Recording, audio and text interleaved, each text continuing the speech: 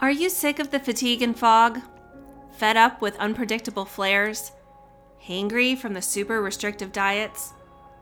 Hello, and welcome to Success with Sjogren's, a podcast empowering naturally minded and scientifically grounded women looking to reduce or even eliminate their Sjogren's symptoms. Hi, I'm your host, Dr. Kara Wada, a fellow Sjogren's Spoonie, triple board certified allergy, immunology, and lifestyle medicine physician, coach, medical educator, and mom. As a reminder, although I am a physician, I'm not your physician, and this podcast is for educational purposes only. Welcome! Hi, I'm Kara Wada, your host, and I am so excited to talk to you today about 5 things your immunologist wants you to know. We're going to talk about all the secrets that your immunologist may not quite have the time to talk to you about during your office visit. So first, let's define what an immunologist is. An immunologist is a physician who has done training either in internal medicine or pediatrics, depending if they're seeing kids or adults, and that training took 3 years. Then he or she spent an additional 2 to 3 years learning how to treat people with misbehaving immune systems. And this can occur in 2 different types of training programs. One is an allergist immunologist, which is the training I did. And that training specifically helps future allergist immunologists learn how to take care of patients with an overactive immune system that's reacting to many different things in our environment. So environmental allergies, food allergies.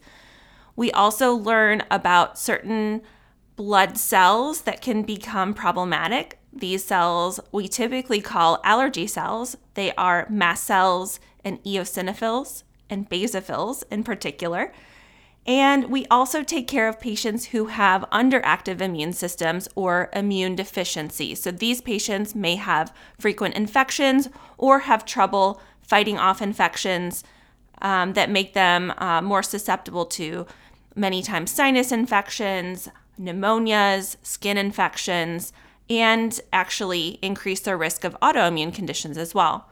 We also take care of chronic hives and swelling, also known as chronic urticaria and angioedema, which interestingly is an autoimmune phenomenon more often than an allergy phenomenon. The other training pathway is a rheumatologist, immunologist. Rheumatologists have a little more training in overactive immune systems, and their focus is more on conditions that can also affect the joints and muscles.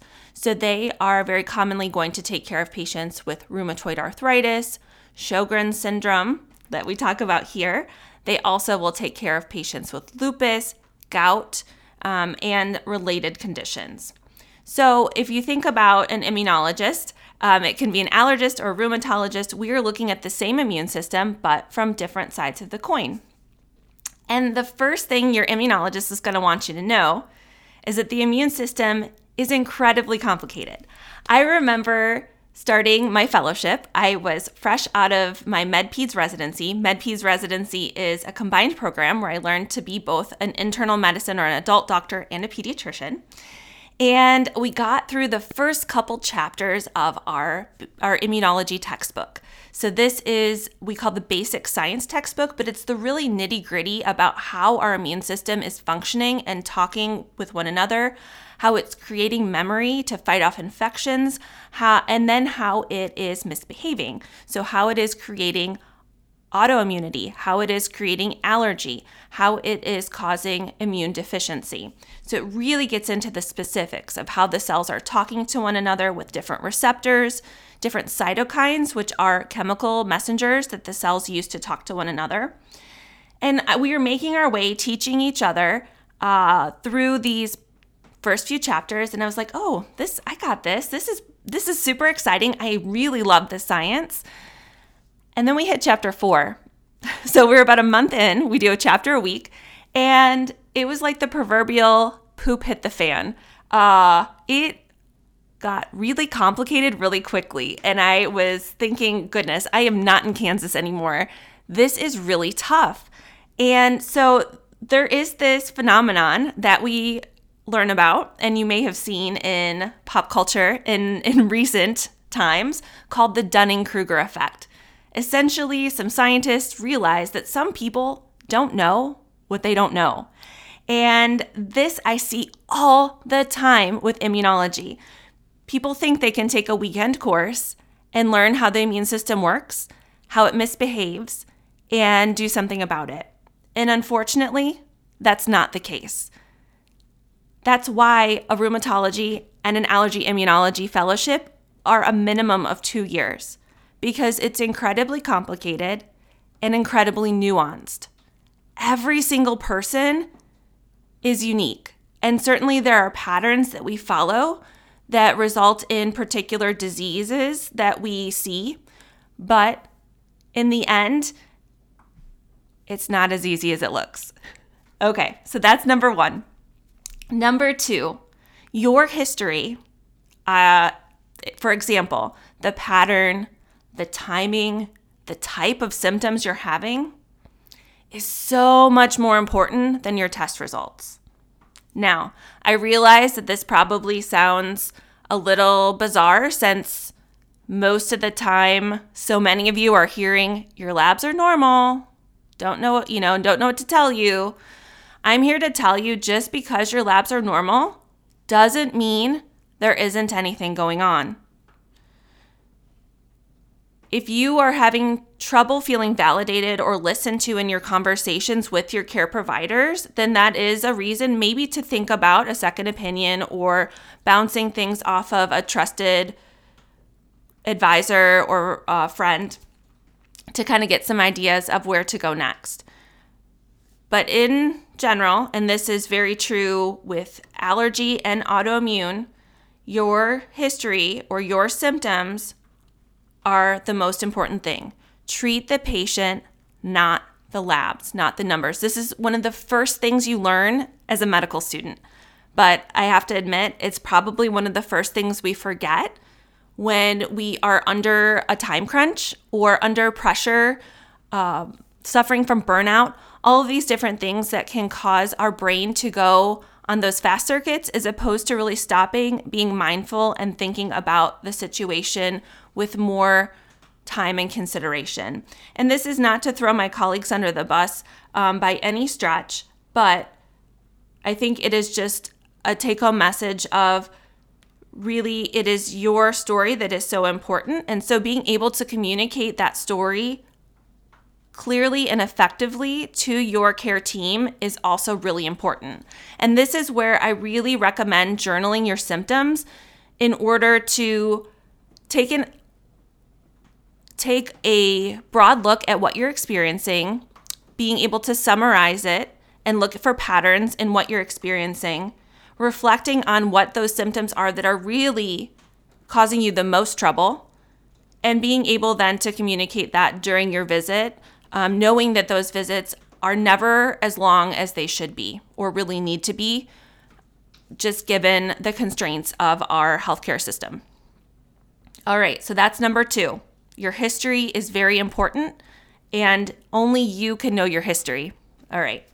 Number three, your immune system may be misbehaving, but you may not meet criteria for a specific condition yet.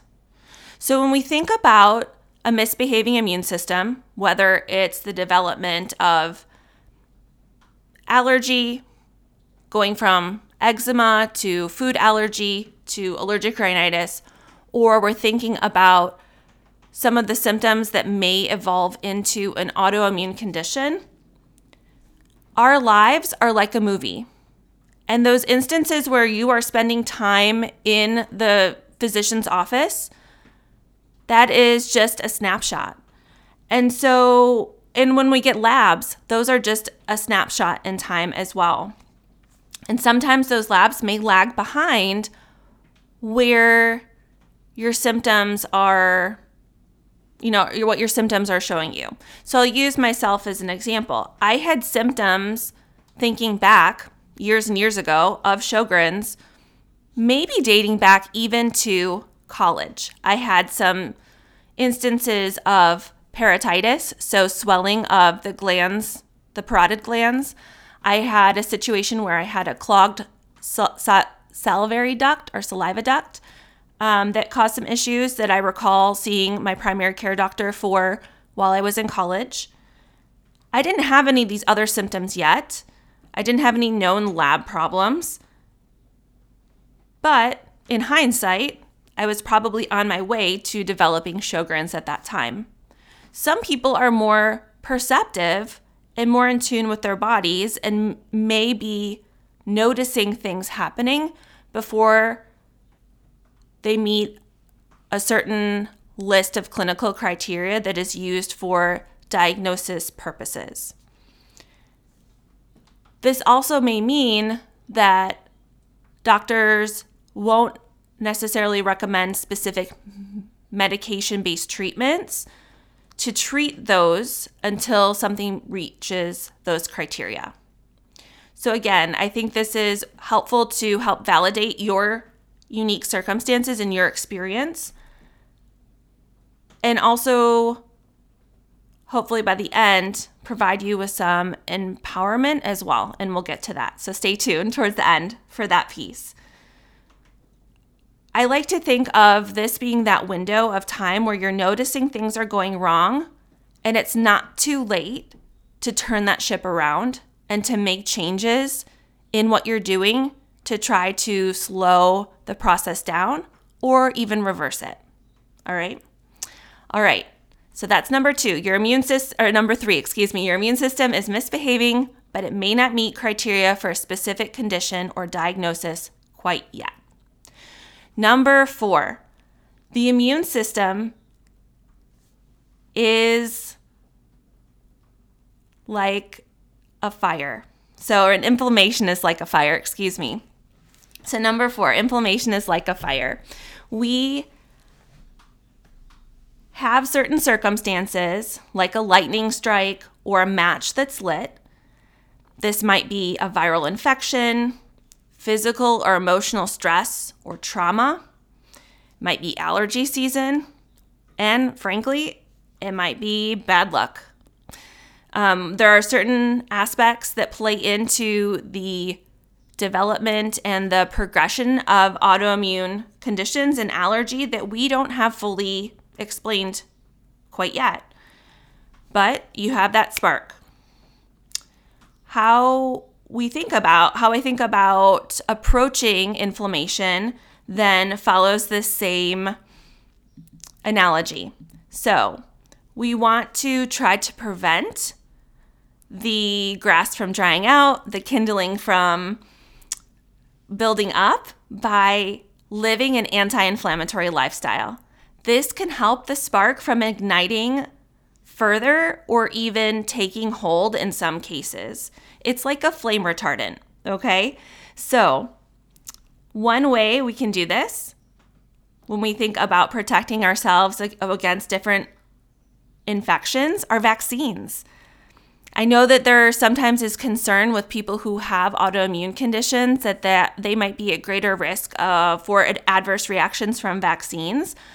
But so far, when we look at the data and we look at all comers, including those with autoimmune conditions, vaccines are going to put you at a much lower risk of an adverse reaction than the natural disease. And this has been especially true with COVID. Okay, so this is a great, amazing preventable medication or preventable treatment, similar with the human papillomavirus or HPV, which is a virus that is associated not only with cervical cancer, but also head and neck cancer. These are cancers that we also are possibly at greater risk for with Sjogren's syndrome. Okay, the other things we can think about: nutrition, eating lots of different plants, different types of fiber from fruits, vegetables, nuts, beans, seeds, spices, herbs, the whole gamut are going to provide our good gut bugs with the fuel they need to promote anti-inflammatory substances called short-chain fatty acids to be produced. It's going to provide more resilient gut health, which is going to help protect you long-term as well. It also is going to fill you up and steer you away from eating more of those pro-inflammatory foods. So things that are pro-inflammatory are cured and processed meats. We know that they are carcinogenic or cancer-causing. Some other ways that we can think about anti-inflammatory lifestyle: ensuring we're getting adequate and good quality sleep. Sleep is super critical in immune system health, helping you fight off infections, helping keep the immune system in balance. Another is stress. We have known stress has an impact on the immune system for decades. It just doesn't get talked about as much as it should. Many of those studies were actually done where I work at Ohio State, and looked at the effect of stress on medical students and saw how their stress levels really altered their white blood cell counts over the course of the semester. It's really incredible work by the doctors Glazer. It was a husband and wife team at OSU that did that research. All right, so those are just a few of the ways we can think about preventing with anti-inflammatory lifestyle. And the one other that I almost forgot to mention, which I think is so important and one of the real key values of the Crunchy Allergist and Success with Sjogren's, is community. So building meaningful, deep connections with other humans is protective in our health and really instrumental in our healing, especially if we're dealing with any sort of trauma, either in our personal history or in history from our relatives in generations past. So generational trauma as well. All right. Do you smell smoke, or is the smoke alarm going off? So your symptoms are that smoke, okay? So if you feel like something's not quite right, this may help point us in the direction of where that fire may be coming from. And so that takes us back to that tip number 2 that we were talking about, where your experience or your history, the pattern, the type, the timing of your symptoms is really important to help us figure out where that fire may be coming from. So in the case of Sjogren's, dry eye, dry mouth kind of points us in that direction. If you are dealing with stiffness in your hands and feet, in particular joints in your hands and feet, that might point towards rheumatoid arthritis. If you're dealing with low back stiffness or pain, that might lend us towards ankylosing spondylitis. All of these different symptoms really can help point towards particular diagnosis and show us where that smoke may be coming from. All right, now let's think about some of our fire containment systems. We have sprinkler system or the fire extinguisher that can help the fire when it's small and contained.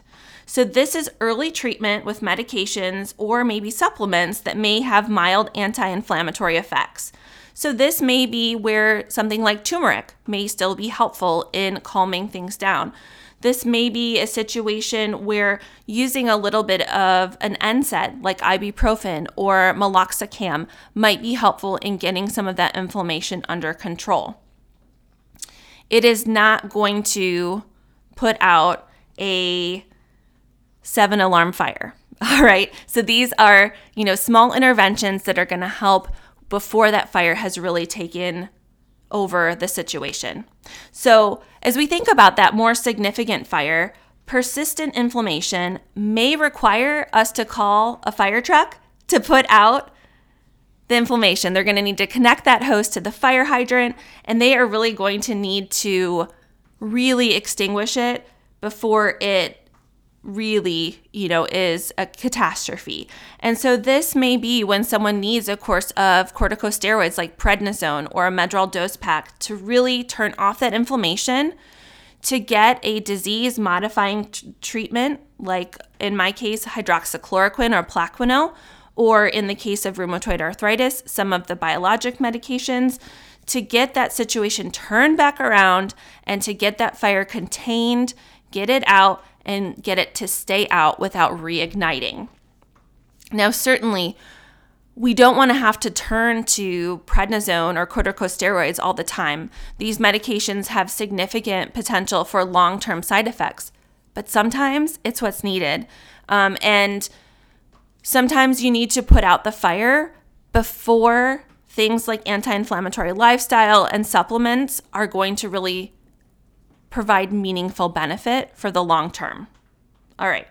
So now we have that catastrophic situation, that multi-alarm blaze. All the fire departments are coming to assess the situation. I remember I was in grade school. We had a hotel and resort just down the street. Well, down the road. I lived down the country, so down the street was like 2 miles down the road.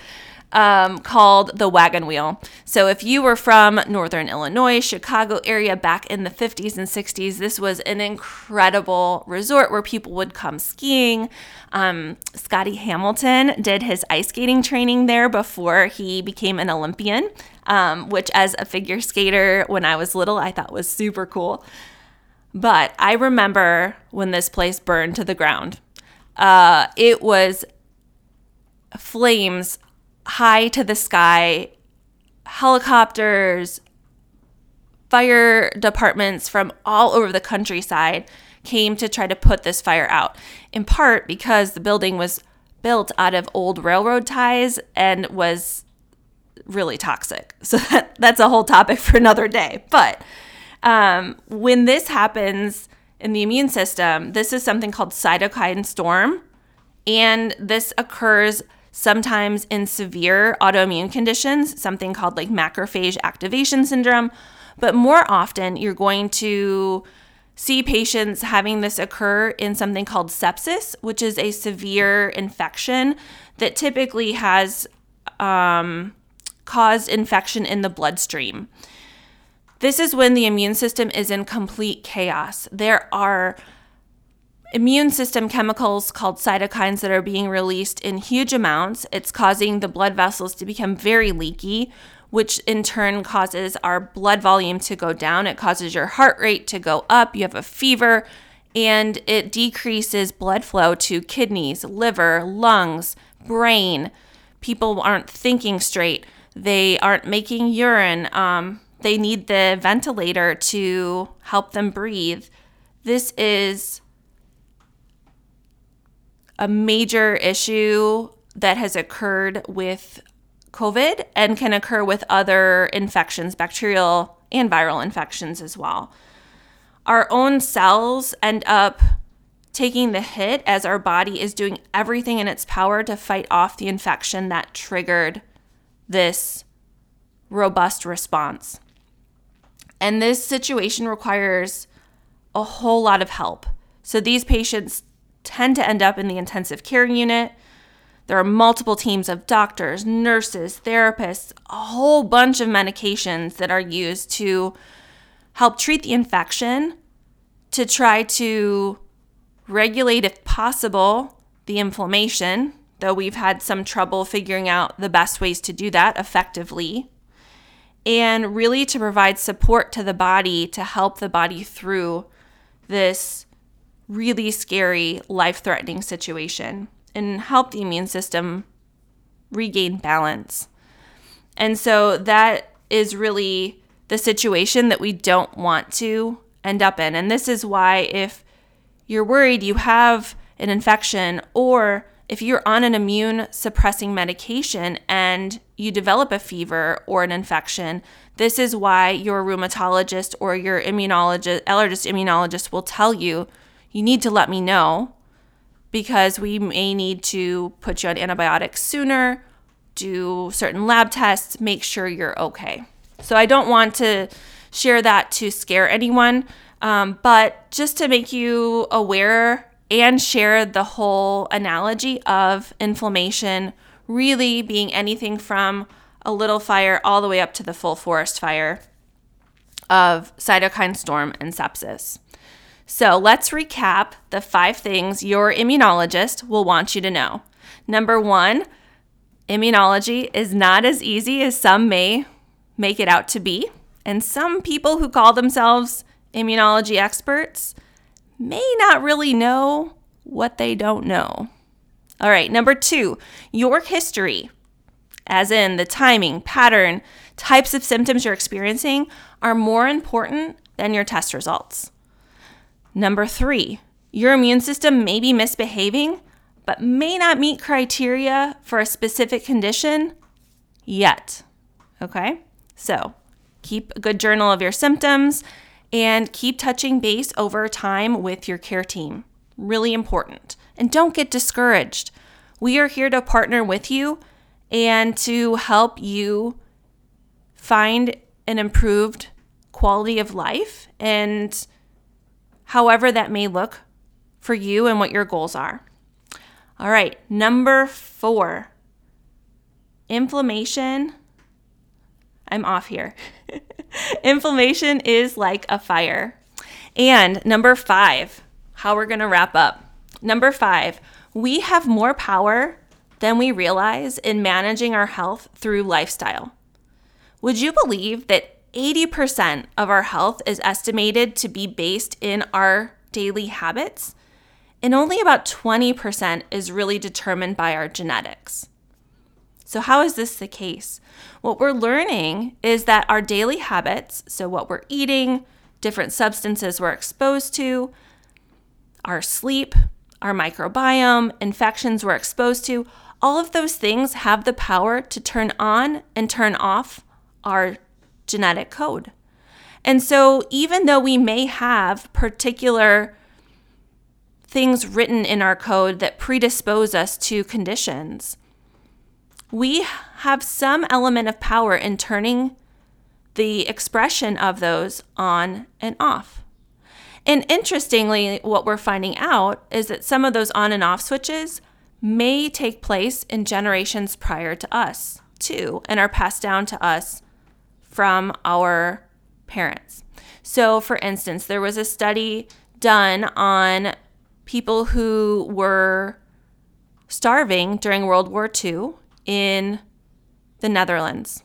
So there was a population of people that were barricaded off. They had no food during a significant period of time during World War II. They were living off of tulip bulbs, which are not terribly nutritious and actually toxic in larger amounts if ingested. And some of these women were pregnant. And what they found were that children born to these women who were in these really terrible circumstances during World War II were small babies. They were born smaller than expected, right? Because their moms were starving, so that's not terribly surprising. But as these individuals grew up, they were more prone to being overweight or obese, more prone to type 2 diabetes, heart disease, strokes, all of these different switches that were signifying the body was in starvation mode, so trying to hold on to fat and calories to survive, were turned on in the offspring of these women who were exposed to these conditions while the baby was in utero. So we're learning more and more about the power of our habits in our health. And so what I would encourage you to do is slowly but surely work on making some improvements to your daily habits to help support your health and healing. So, and I am a big proponent of what can you add as opposed to what can you take away, in particular as it applies to nutrition and food. Because in those circumstances, if we're adding things that are going to add great nutrition, add great fiber and phytonutrients, or aka nutrients from plants, to our diet, that's going to, just by the nature of eating more of those things, decrease some of the things that are less advantageous as a result. So some other ways we can work on improving our habits are through our neuroscience, or using our brain, so we can break through self-sabotaging behaviors, break out of those loops that we have, that we keep getting caught up on, negative thoughts, creating negative feelings, creating negative action, creating negative results. When you break through those cycles and break out of that loop, that is where the real power for lasting, sustainable change can occur. And this happens by being aware and being mindful of what you're doing. That's the first step, just really being aware of what some of those 60,000 thoughts we have in our brain every day are. When you are able to take a moment, be mindful of those thoughts, be curious about them, you get to know yourself better. And what I would encourage you to do is to come at that process with curiosity and love in your heart, because really the whole purpose of that exercise is to get to know and love yourself on this deep, intimate level. Because when you come at life and at yourself from that deep knowing and loving, you make decisions that are inherently better for your health and healing. When you can approach this exercise with non-judgment and acceptance of where you are and acceptance of where you want to go, it's incredibly powerful. All right, so we have tackled the 5 things your immunologist wants you to know, and I want you, as your take-home message, to really start thinking about how you can take a proactive approach to your health and healing. All right, so if you are ready to start redefining success with Sjogren's, or however your immune system is misbehaving on your terms, my 30-day program will take you from foggy and fatigued to clear and confident. And if you want to learn more about what that looks like and or think about working with me, you can visit www.successwithsjogrens.com for more information. I also want you to mark your calendars and block out the afternoon, Friday, April 1st, and the morning of Saturday, April 2nd. We are going to kick off Sjogren's Awareness Month with a virtual Sjogren's Summit. I am so excited to announce this to everyone. We're going to feature a wide range of fellow Sjogren's spoonies, medical and lifestyle medicine experts, and we are working on putting together some product demos.